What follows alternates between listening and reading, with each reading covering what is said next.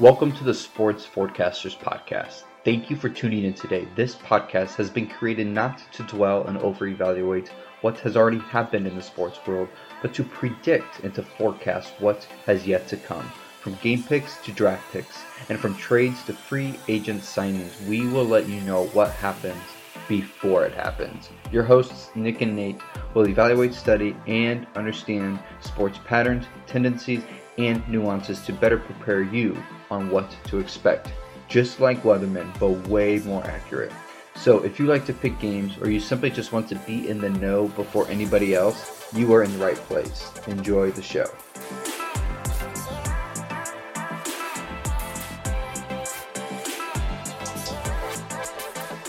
What's up, everybody? Welcome to the latest edition of the Sports Forecasters Podcast. We are your hosts, Nathan and Nick. How's it going? Excellent. Lots of anticipation coming into this weekend. Biggest sporting event of the year in general. Super Bowl is just around the corner. Lots of people making their guesses, best predictions of different factors, and we're going to look at that. But we're not going to start off there today, folks. We're going to start off with the coaching carousel. It looks like it's starting to come to a halt. It looks like everyone's going to have their places settled. And Nathan and I want to look at these new coaches. And Nathan, what are we going to do with these new coaches today? Well, we know basically who everyone hired. The only one pending is Kevin O'Connell of the Vikings. It's basically set in stone. We're just due to the Super Bowl, they're letting this, Kevin O'Connell coached the Super Bowl before they announced that, which I respect, unlike college football. So we'll see that through. But yeah, we're just going to go team by team. We're going to rank these 1 through 9, who we think is going to have the most success at that said job. So to me, I have certain criteria I look at in a coach. Criteria for a good coach. If they're, let's say, if they were a head coach before and they had recent success as a head coach before, that's a good green light for me. Success before as a head coach. Another one is a guy that maybe doesn't have any head coaching experience, but he's had success at several different places as a coordinator, as an assistant, under a lot of different coaches. And the main reason I say that is because I think a head coach can really make coordinators look good. But if there's a coordinator assistant that has jumped around the league a lot and has been successful at several different places with different people, then I know he brings a lot of value to that team. So then that's a good criteria for me for a potential good head coach. And then the last criteria I have is not to be stereotypical or judgmental or anything, but it's just a young guy with an innovative mind.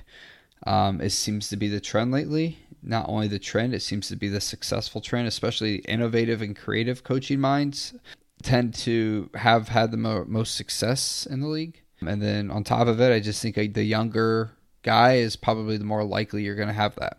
There are exceptions to that, but that's kind of where I'm going with that. So criteria for a bad coach, little to no recent success as a head coach. So maybe they've had recent head coaching experience that wasn't good, or no success at all as a head coach. Maybe a coordinator, offensive coordinator, offensive assistant at very few places. Like they've been only at one place their entire career, under one or two head coaches their entire career. So it's hard for me to say whether or not that's their success is from them or from the guy above them, the head coach, if they've only really been most of the career under that one coach. I like a guy that's jumped around and has had success in multiple areas and situations.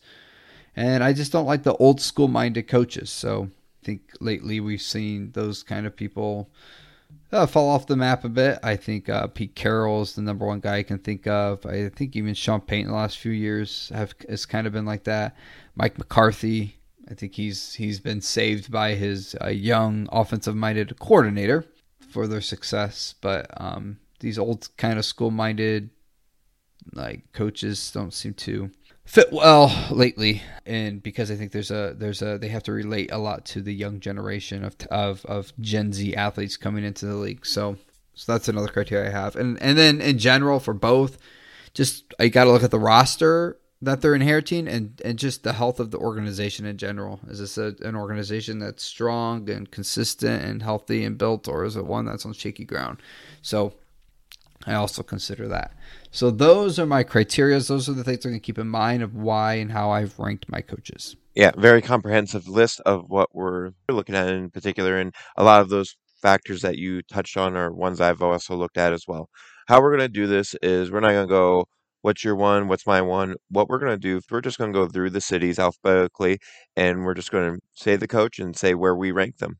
And so we'll give a little spiel of why we have them where we have them ranked at that moment. We're going to go ahead and start with the Windy City of Chicago, where the Bears have hired Matt Eberflus. The defensive coordinator of the Colts comes into Chicago as their new head coach. Nathan, what's your thought of this hire? So I have him ranked 5 of 9. The reason I have him about the middle of the pack, I think the Bears roster is not that bad. So that's the kind of that first thing. I think it's a Chicago Bears. It's a franchise known for just kind of its blue collarness, toughness. And it's a good organization in general. It's got a history. I think it's got a decent roster. He's got a young quarterback there he can really work with. It's not like he's dealing with like an Andy Dalton situation or someone that's just kind of a veteran that they don't really have a replacement for. So he gets that as a good tool to work with. Obviously, he doesn't have any head coaching success or experience, so that's a concern. I think he did a really good job with the Colts defense, so I'm giving him a little credit there. But the young, innovative mind, I like more of an offensive mind that seems to really be what's been the most successful now. I mean, look at the 4 head coaches that made it to the conference championship. Like Zach Taylor, he's been a QB coach and offensive coordinator. Boom. Andy Reid, do I need to say? Probably one of the most innovative offensive minds we've had in the game.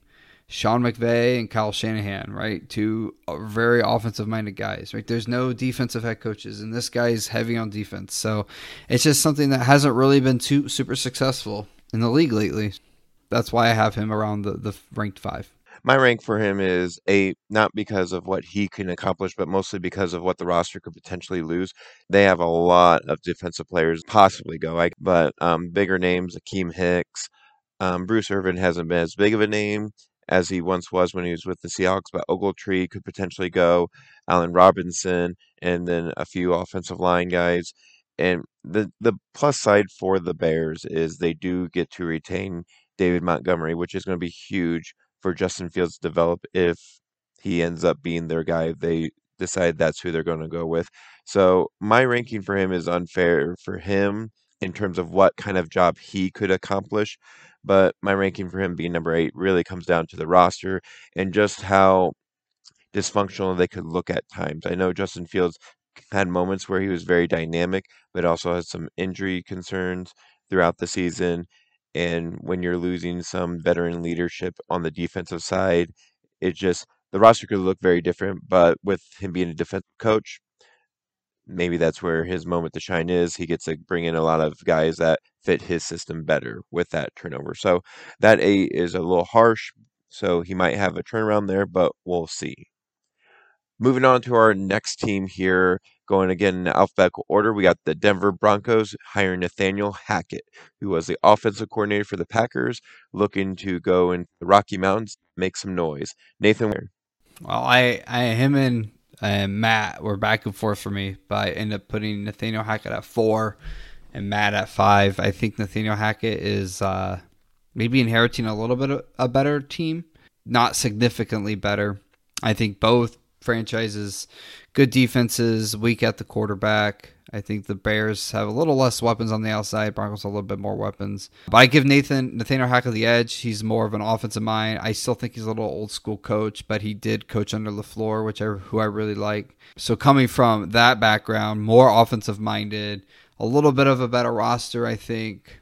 That's why I give him the edge over Matt, but I still put him in the middle of the pack, though, regarding success overall. Yeah, I have him at 4 as well. Big caveat would be what he ends up with quarterback because that roster definitely had talent. The receivers were very good. They didn't have a guy that could get him the ball. Noah Fant became almost a no-name this season when the season before he was a big fantasy player for a lot of teams. So they don't look to be losing as much in terms of quote-unquote big names on their roster. Every team has anyone that can come off the books, but looking at their potential free agents, I like where that roster stands for him coming in. Nathaniel Hackett definitely showed some level of success in Green Bay being the offensive coordinator. Yes, you had Aaron Rodgers, but I think he was able to take some things from LaFleur and having a good system in place. So hopefully that translates for the Broncos because that's what they're really looking for is a step up in the offensive direction. Obviously, defense is going to look different because he's bringing in his own guys, but I have met for as well. Moving on to our next team is going to be the Houston Texans, who hired Lovie Smith. Nathan, what are your thoughts on Lovie Smith, and where do you rank him? He's dead last. He basically checks all the criteria for the bad coach. Little to no recent success as a head coach. Yes, he went to the Super Bowl, but dude, that was decades ago. His recent success as a head coach, University of Illinois, give me a break. I mean, he was defensive coordinator for the Texans this year, and they had the worst defense. Now I know it's the Texans, but still, it's just I don't know what's going on in Houston. That was such a weird hire. It's like you fire a guy after a year just to only promote one of his assistants. That makes no sense. It's like if you're going to promote his assistant, why wouldn't you just at least give him a couple years then if you're just going to keep one of his guys there? I don't understand that. Coordinator at very few places under one head coach. Well, he was a coordinator at the Texans and sucked. Old school minded? Yep, very much so. Roster organization they're inheriting? Terrible. So, yeah, Lovie Smith won't last very long. Lovie Smith is definitely the bottom in terms of my coaches as well. He's there, but I don't know how many really believe he's going to be the long-term answer. It's just he's a stopgap coach. I don't know who or what they're looking for. Like Nathan said, you need to give a gentleman a few seasons before deciding you're going to kick him to the curb. I don't know that you're solving whatever problem you saw with the organization or the team being run, but this is, in my opinion, not going to fix it. Lovey Smith, they're going to try to be a competitive team, but I just ultimately think he's going to be the least successful of these hires.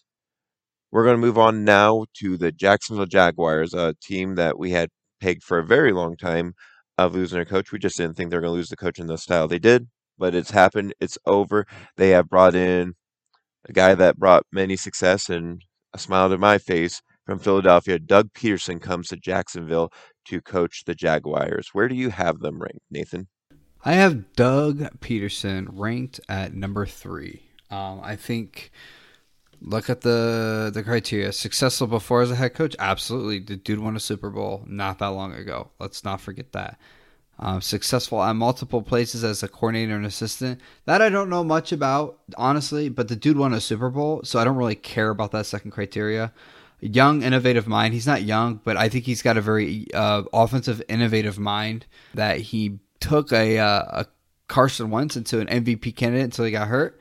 Now he gets Trevor Lawrence at the helm. I feel like, dude, that's like a gift for Doug to really work with. And the roster he's inheriting, Jacksonville is not a bad team. I know they had a lot of injuries this year, but they've got a really good defense, actually. They got a lot of good players on the defensive end.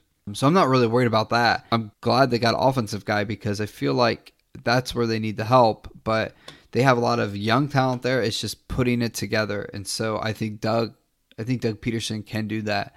I thought he was going to go to the Dolphins initially. That was my way initial guess before I knew any reports or anything. But I feel like the Jaguars are a similar version of Miami, just worse at it. It's like a pretty good defense and a very subpar offense. And I think Doug Peterson is good for the job. So I think he'll have some success there, especially they're in a weaker division, right? Texans, Titans, well, I mean, they won the AFC South, but I think it's pretty unanimous that they're probably not even a top 3 or 4 team in the AFC next year. Colts, and we don't know what's going to happen to them right now with Carson Wentz situation. So I think he could find some really good success there. I also have Doug at 3. A big reason I have him there is simply the young roster he has that he can mold. It's very similar to the situation he had at Philadelphia. Not to say he will have the same level of success. Obviously, if you're a Jaguars fan, you hope for that. But when he comes in and the roster is very young and it's very easy to shift it and mold it to what you need to, you're not cap stricken. You can have a lot of stay and a lot of maneuvering. It makes it easier for you to have success. I think the first season may have a little bit of bumps in it, but I think if Jacksonville can stay patient, I think he can be a very good head coach for you. And like Nathan said, his history shows that he's had success in Philadelphia. I know the last season didn't go the greatest, but all in all, it wasn't too bad. They were still in the playoff hunt, albeit a very bad NFC East the last season he was the head coach, but still was in somewhat of contention even despite all the turmoil going on. So he definitely can garner respect of the young men in the locker room, I think, by having the pedigree of having a Super Bowl. So a lot of promise, especially with Jacksonville's young quarterback who's looking to be molded and put in a position of success. So I have Doug Peterson at 3 as well. Moving on to the Las Vegas Raiders. Um, quite honestly, surprising move that they didn't stick with their interim head coach, but Josh McDaniels gets the head coaching gig. What are your thoughts on that, Nathan? Terrible. I have him at 7 here. The only reason I have him at 7 and not like last is because, well, Lovie Smith's on this list.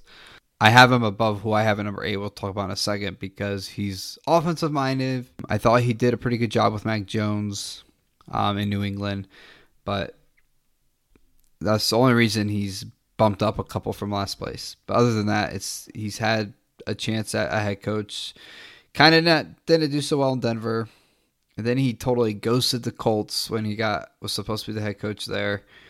I think that's whatever. I don't know what happened there, but it just seemed very like a poorly handled situation on his part. The one thing I said, coordinator are very few places under one head coach. I mean, he's the poster child for this criteria. You know, the only time he's ever had success is when Bill Belichick's on the sideline with him. Other than that, he really hasn't had much success. So how much is it him bringing value, or how much is it just Bill Belichick able to pull the value out of him?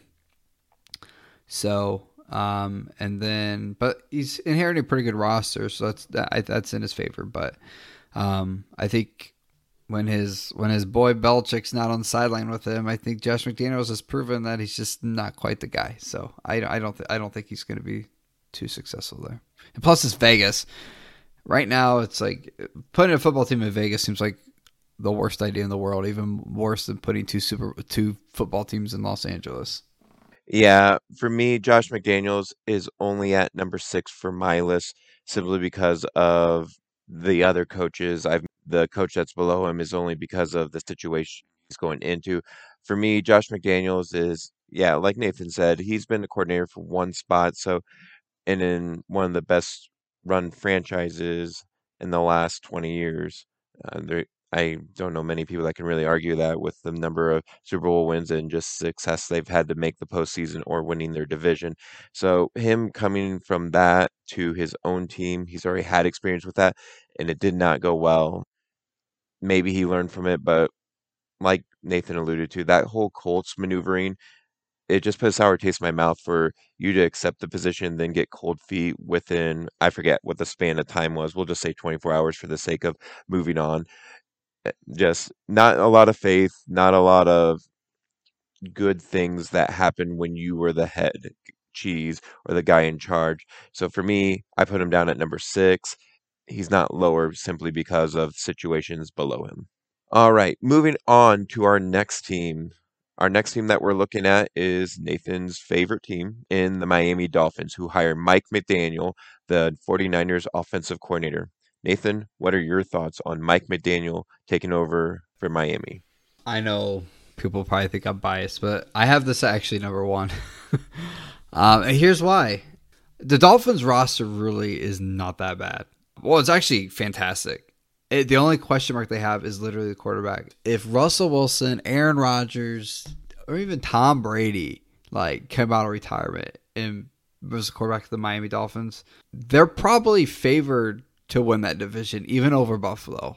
And I'm not even being sarcastic about that. That defense was top 5 at the end of the year. It really came together. Don't forget, they won 8 of 9 games to end their season. 8 of 9 games to end their season.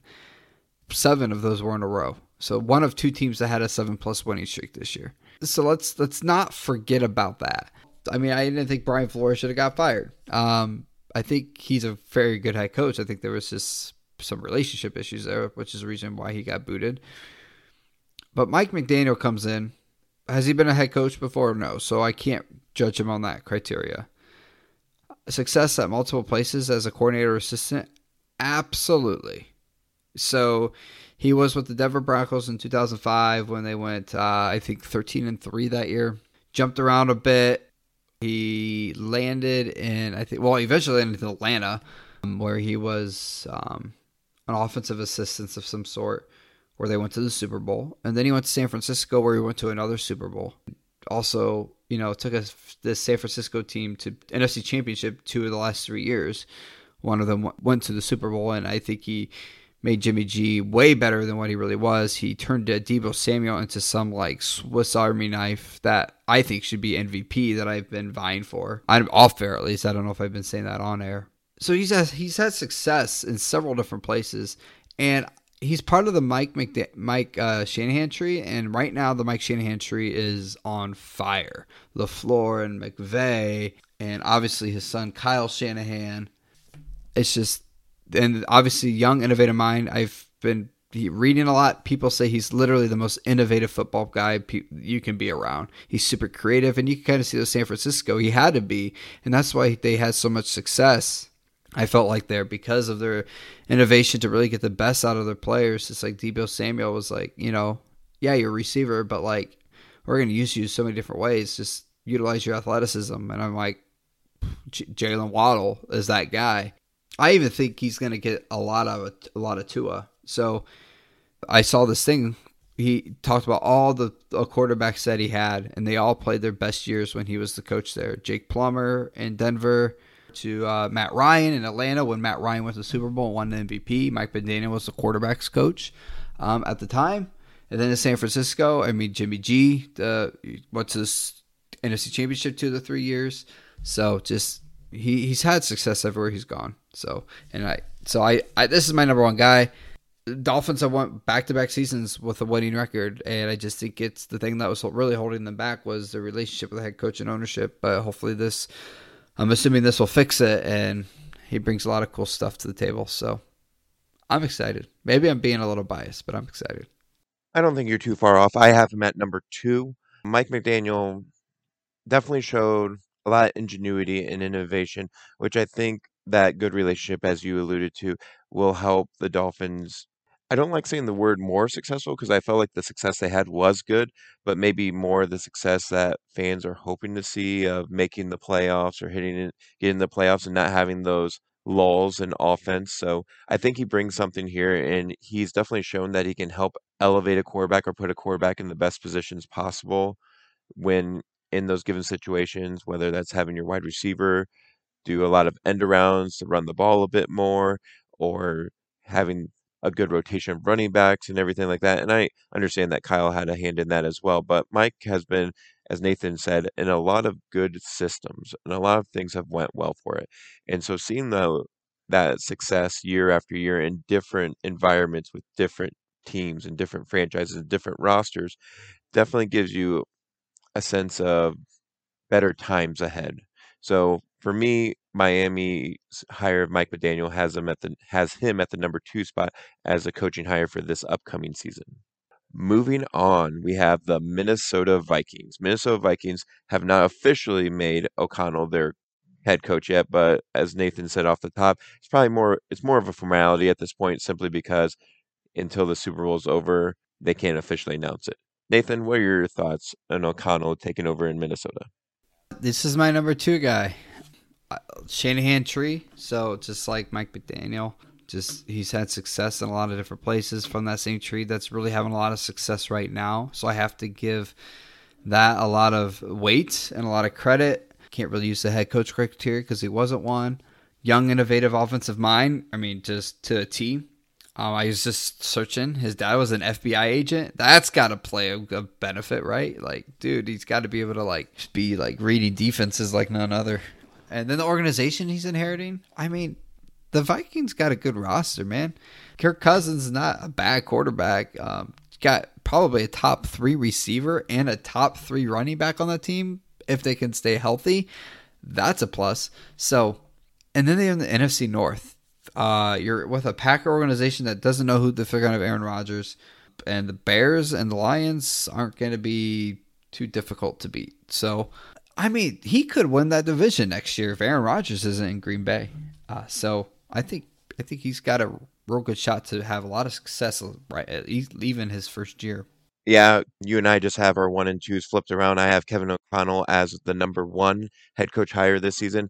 All the reasons you said, I really like Minnesota's roster. They have a lot of offensive talent, being innovative or getting the most out of the players and putting them in the best situations. And Minnesota's roster looks really good. They lack that push over the hill or that spark to help them make that playoff run or just get into the playoffs simply. You have Kirk Cousins, a very capable quarterback, very familiar type of quarterback he's dealt with, whether you want to use Jared Goff. I think he's better than Jared Goff, but he's somewhere between Jared Goff and Matthew Stafford, or just slightly behind Matthew Stafford, or in some regards above Matthew Stafford. It just depends what game you get. But Kirk Cousins definitely has a lot of talent.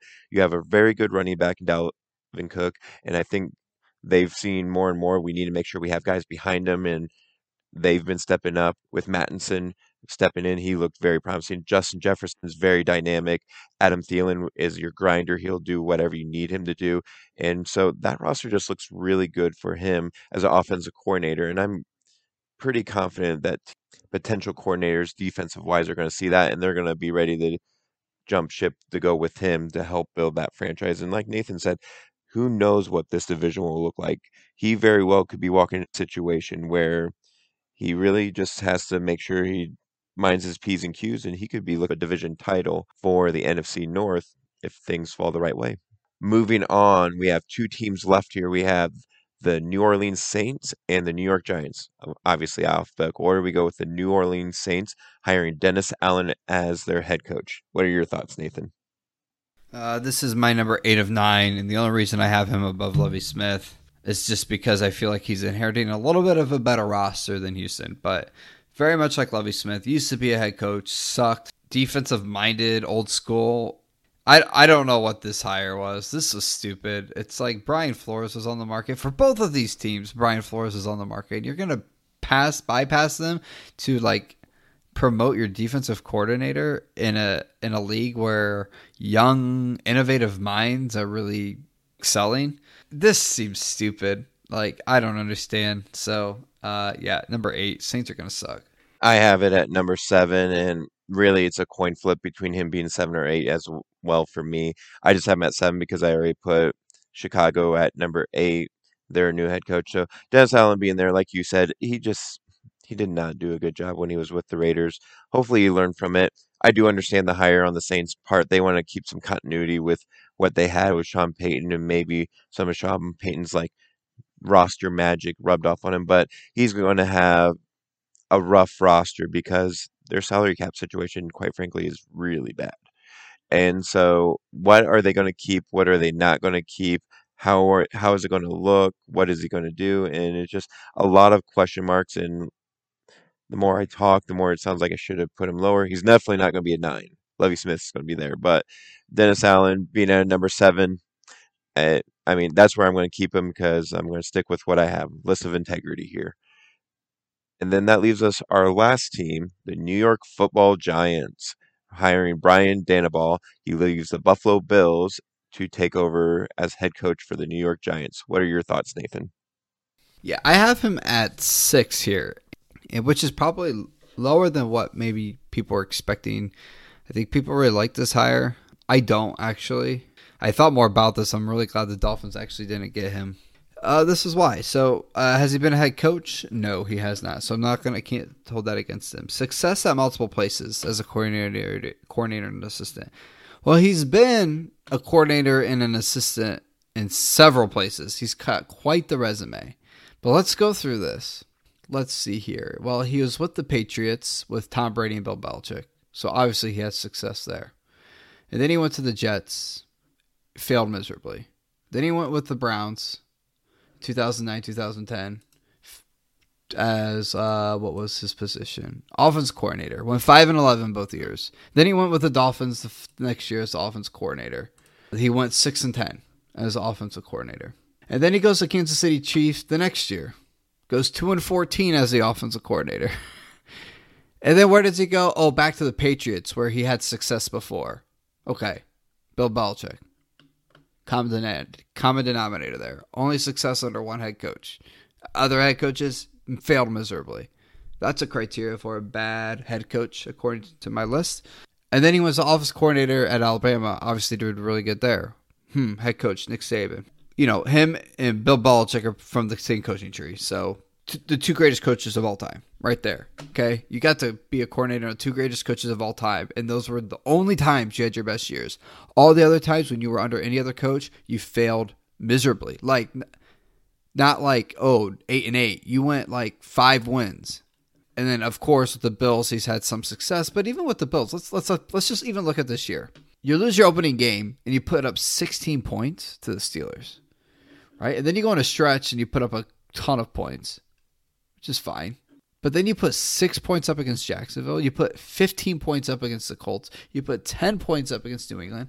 Like, you can't score 43 points. You can't score 35 plus points for 4 straight weeks and then put up 6 points, 15 points, and 10 points later on.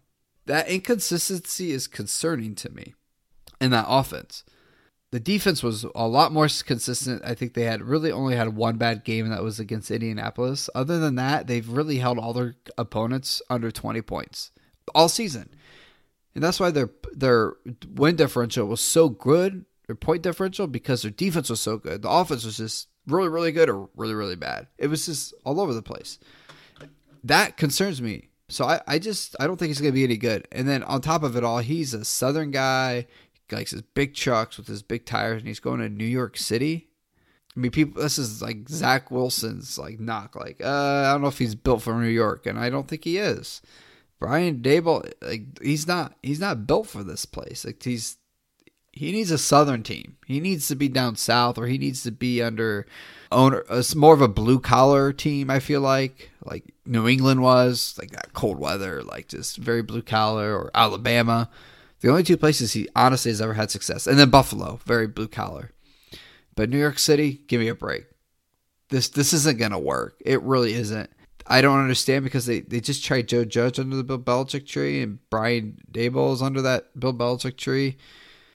I don't understand. And then the roster is really bad there in New York, so I think this is a very bad 3-year experience for Brian.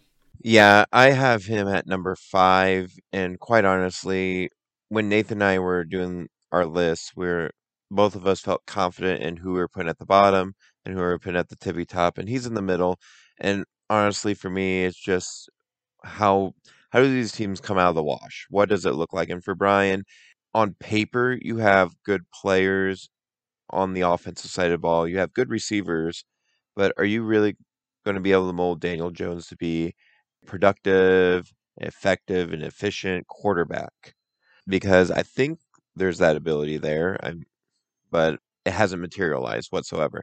And then defensive side of the ball, I would say for the most part, New York's been pretty sound about that.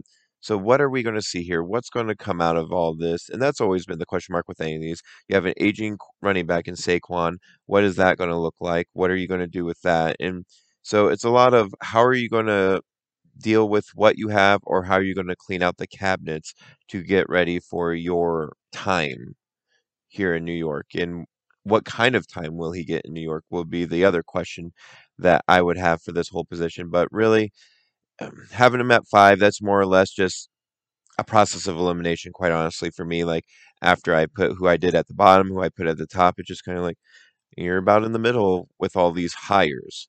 Where you finish when it comes down to the end of the season, we'll see. But no real strong feeling about him, just guy in the middle based on all 9 hires. Now, after looking at these head coaches that have just been hired by these teams, because generally when you're hired by a new team, the team you're coming into wasn't successful. But let's talk about the 2 teams that are very successful this season, the ones that are meeting here in the Super Bowl. We have the Los Angeles Rams playing the away team against the Cincinnati Bengals, who are the home team at the Rams Stadium. So, looking at the Super Bowl, let's first look at what are our thoughts, what are our takeaways from how these teams arrived to the Super Bowl. Let's go ahead and talk about the team that Nathan and I, quite frankly, didn't give much of a chance in the Cincinnati Bengals. Nathan, give us your takeaways or your thoughts on the Bengals making it to the Super Bowl. I think in general, this is a lot. This just reminds me of that 2001 Patriots team when Tom Brady, young Tom Brady, just took a team that everyone kind of dismissed. They're underdogs every single game, all the way up to the Super Bowl, and they even played the Rams in the Super Bowl.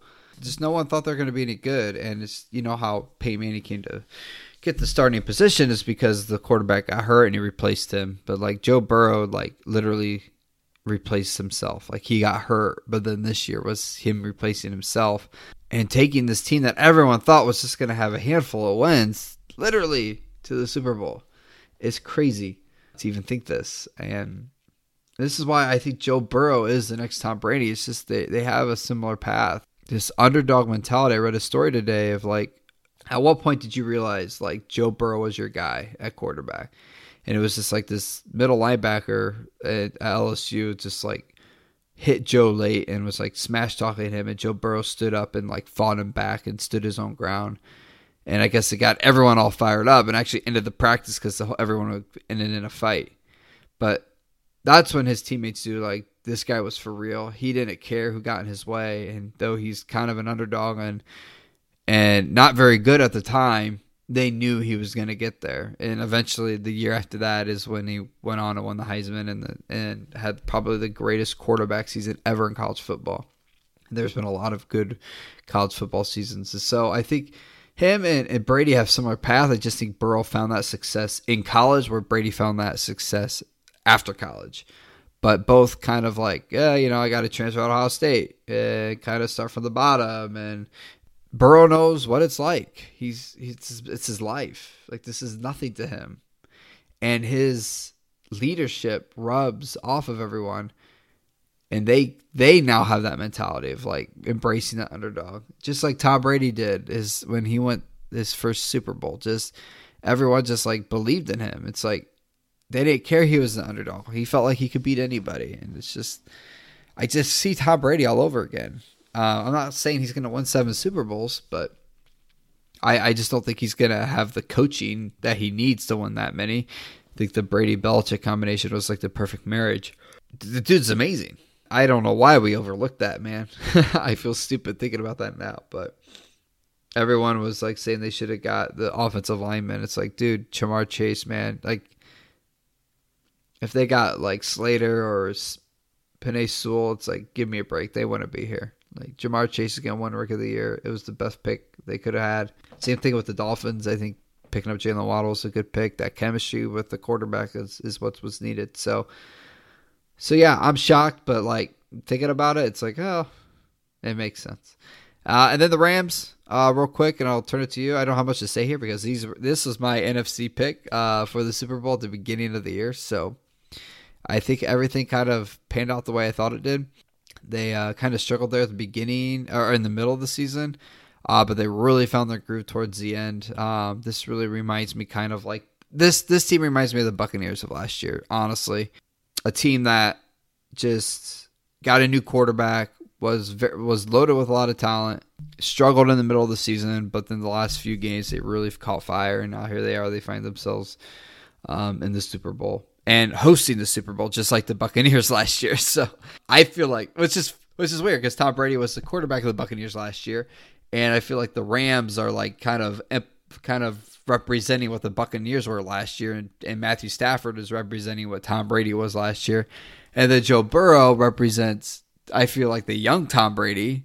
Matthew Stafford's the old Tom Brady, the year that Tom Brady retires. So Tom Brady finds himself in the Super Bowl somehow, some way. So just everything is being compared to Tom Brady and his teams. But yeah, that's kind of what I see. What are your thoughts? Yeah, my thoughts on this, first to start with the Bengals, obviously no one was picking them to be as successful, to win the division and to win multiple playoff games, because for so many years when they did make it under Marvin, they would just get knocked out the first round in heartbreaking fashion. Heartbreaking in the sense that they never seemed to be in those games. They were just getting destroyed. And so for this season to come out, and I have a close friend who's a big Bengals fan, and him and I are very grounded and maybe slightly more pessimistic about our teams. And he's just like, I just hope the Bengals don't embarrass themselves, is all I kept hearing week after week. And when they started building momentum, he's like, I've kind of seen this story before. I don't know if I'm buying in. It was very impressive what they were able to string together the last few weeks of the season. Just offense was on fire and just putting up these ridiculous Madden-like numbers. They never lost themselves. They've always believed in themselves.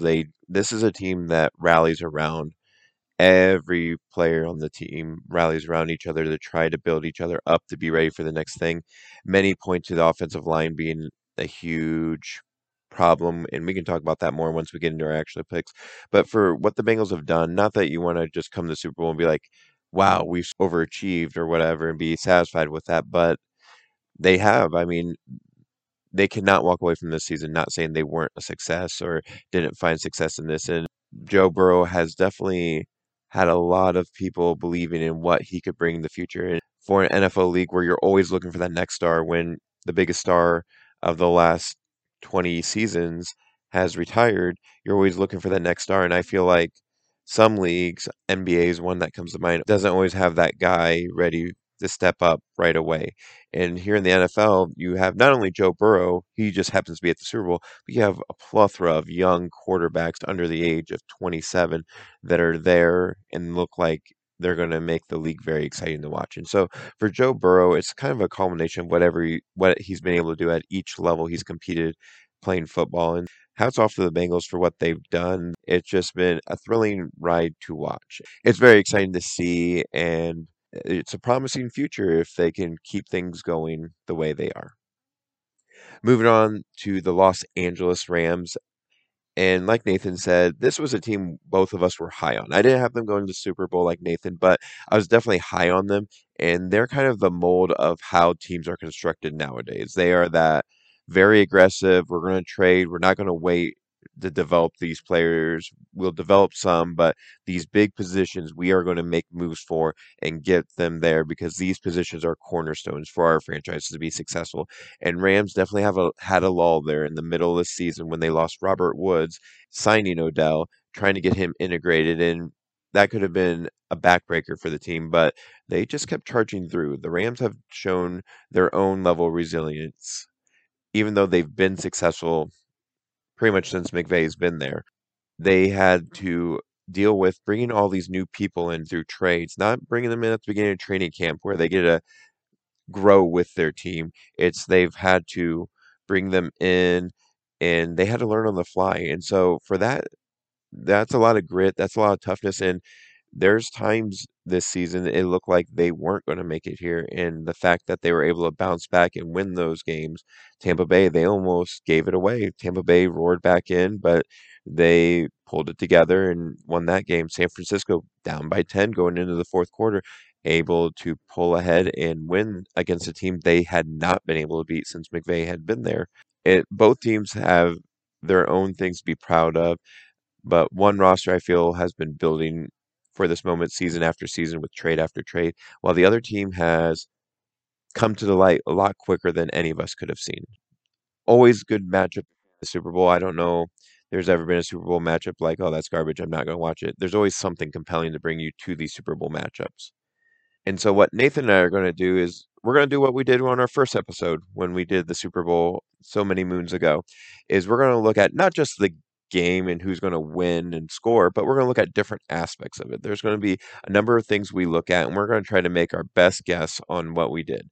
If I remember correctly, Nathan and I did not have a good record from the first episode of that, but we've grown, we studied the game, watched the ins and outs of this, and I think this time we should yield a better result. Also, we don't have the Kansas City Chiefs having a horrible offensive line getting destroyed, and no one saw that coming.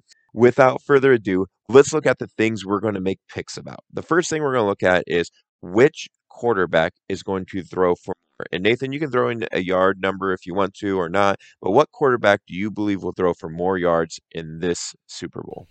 I am going with Matthew Stafford, and the reason I'm going with that is not only do I think the Rams' offensive line is better than the Bengals, but the defensive line that each of them are going to have to face is, Von Miller and Aaron Donald go down your throat. And then you got Jalen Ramsey out there and Eric Weddle. I think Burrows is by far the better quarterback and by far has more potential to have more yards. But I think the Bengals' secondary and defensive line is weaker than the Rams, and their offensive line is better. Rams' offensive line is better than the Bengals. So because of that, that's the reason why Stafford has the most yards. Plus Stafford, dude, the dude could throw the ball. I mean, these are two of the best deep throwers in the league. Probably top two in like 30-plus yard receptions this year. So I got Stafford ultimately getting it with 339 passing yards. I don't have Stafford getting the most yards, but it's going to be tight in my opinion. I actually have Joe Burrow getting it because I just think even though they have a good, solid running game, I think Burrow is going to be asked to do quite a bit more against this team. Not that he hasn't been asked to do a lot as it is, but I think Joe Burrow is going to have the most yards, and I think it's going to just be a smidge under 300 yards. No real rationale why, but I have it at 292, just a number I like. So 292 yards, I think Joe Burrow beats it. I think Stafford does throw very close to that amount, but in the end, Burrow has more yards because of other factors that will come up later in this. Next, we're going to look at what happens first, a sack or a turnover in the Super Bowl. What happens first, Nathan? Does a team get a sack? Which team? Or does a team get a turnover? And if you want, what kind of turnover? We're going to go with the sack. Aaron Donald sacks Joe Burrow. Don't forget, Joe Burrow sacked 9 times just a couple games ago.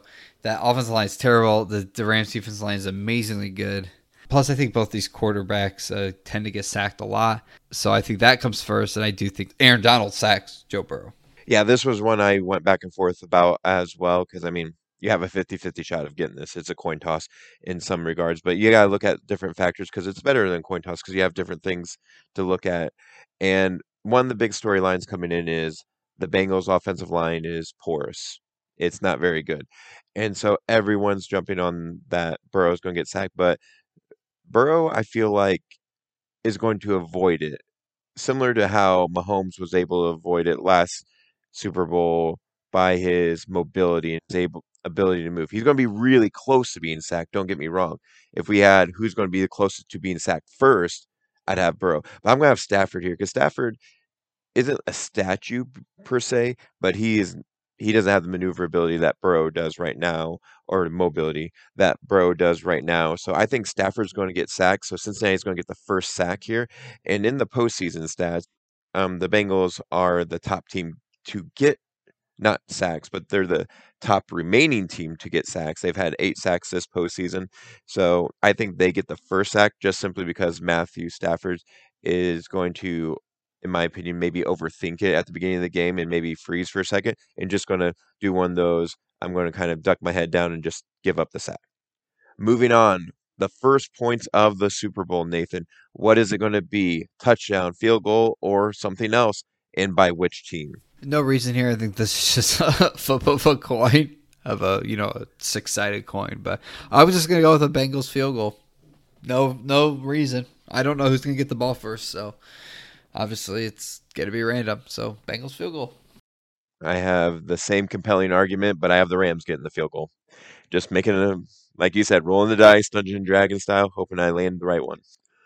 Next, we're going to look at what player scores the first touchdown. Last year, Nathan and I were very high on certain players getting them, and that team scored 0 touchdowns. This season, we got to hit this, right?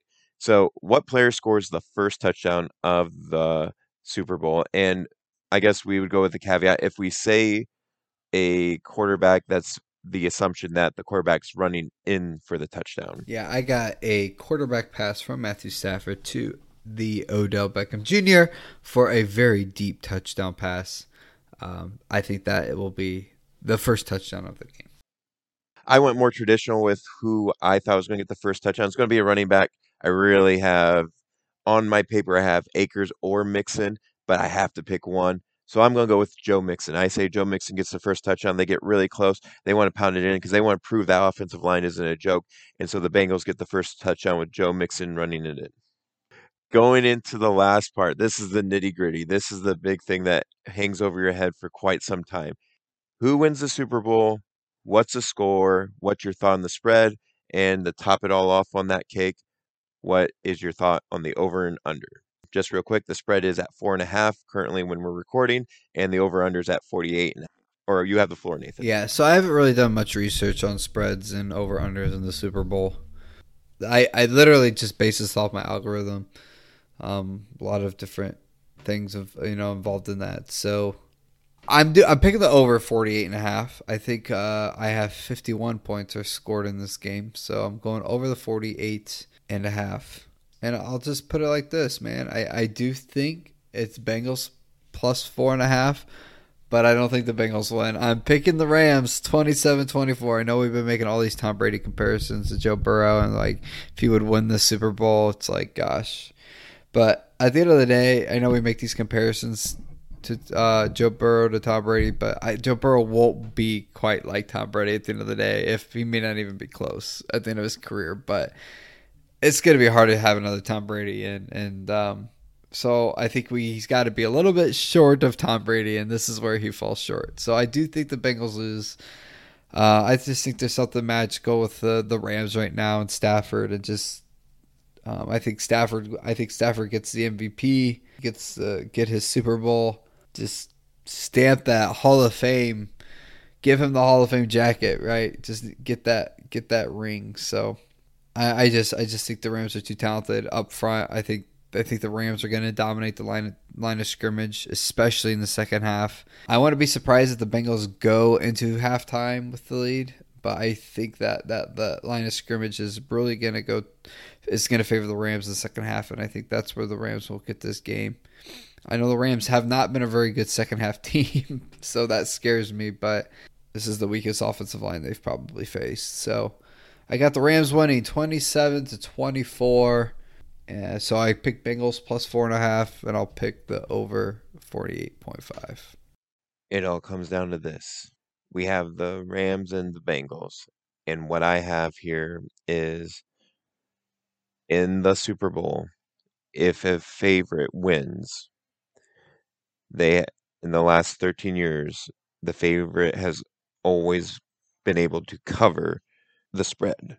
And I have the favorite winning. So because of that, I have to have a score that has them over 4.5 points winning. Keep this continuity of the trend of the history of the Super Bowl. So what is the score going to be? Well, what I looked at was I looked at the last 6 Super Bowls to come up with some kind of average, to kind of pinpoint a score that I felt like, yeah, that seems reasonable. And the winning team, on average, last 6 Super Bowls, throwing out the Eagles winning it because that was the highest scoring of the last 6. When I did that average, it was around 26.6 points. So for me, I'm going to put the Rams at 28 points. I'm going to say they're going to slightly overachieve that average and bump it up a little. Because, like Nathan said, they have lulls. This Rams team has lulls. It's just, when is that lull going to happen? Again, San Francisco, it looked like they were asleep for about 2.5 quarters, and then the last quarter and a half, they woke up. When are the Rams going to have their lull? My guess would be somewhere around second, beginning of third is where that lull is going to hit. And that's going to be the time where the Bengals start to pounce, start to look like they're in control. And like Nathan said, they have a lot of firepower with the Rams. So I have a lot of faith in them. So I have the Rams getting 28 points, and I'm going to give Cincinnati a very respectable score of 20 points. Not quite close enough to make it a field goal type game because that's not usually how these Super Bowls go. Usually the average again against across those 6 games is around 12 points. Again, that's really skewed, especially with like last year's Super Bowl really skewed that number, but it's around 12 points. I don't think it's going to be over 12 points. So I have 28 Los Angeles, Cincinnati 20. Over and under, that speaks for itself. I have it really close to what they have at 48.5, but I'm at 48 points. That's where I'm sticking with that. So Rams win it. Bengals come a little bit short of the season, but their fans will probably be on cloud nine regardless how this game ends. Los Angeles Rams end up winning. I'm going to say Cooper Kupp ends up being the Super Bowl MVP because he's going to make a lot of those big conversions they need down the stretch to pull ahead or solidify the win. And he's just going to be a big part of it. Not that Odell won't play a part. I mean, I could very well see him making a big statement of why he's back or why he never left. So Nathan and I both have the Rams. Nathan has the Bengals covering. I have the Rams covering the spread on their end. With that being said, those are our Super Bowl picks, folks. To wrap up this episode, we have a bit of news on the front of the Sports Forecasters, and I'll let the man himself deliver the news. Nathan, what's the news? Yeah, so I will be kind of stepping away a little bit from this podcast. Just different things, priorities in life, kind of prevent me from being more of a regular person on here. I do hope to be on here as, once in a while as a guest, maybe for some big events. I'll put on my sports analyst cap and give some good intense feedback there on some games. So, but just need to kind of step away on a weekly basis to just to handle the other more larger priorities in life right now with family and work and things like that. So, it's been a pleasure. As always, I love doing this. I love talking sports. I love following it and love sharing it with everyone.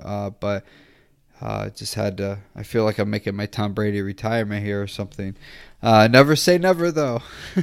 So, but just at this moment, I just think it's a good idea that I step away just for some time and focus on other parts of my life that need focused on. So. It's all good, and I know Nick will continue to do this and do well with it, and probably, have a lot of guests on here, and hopefully I can be one of those down the road. So yeah, that's my news.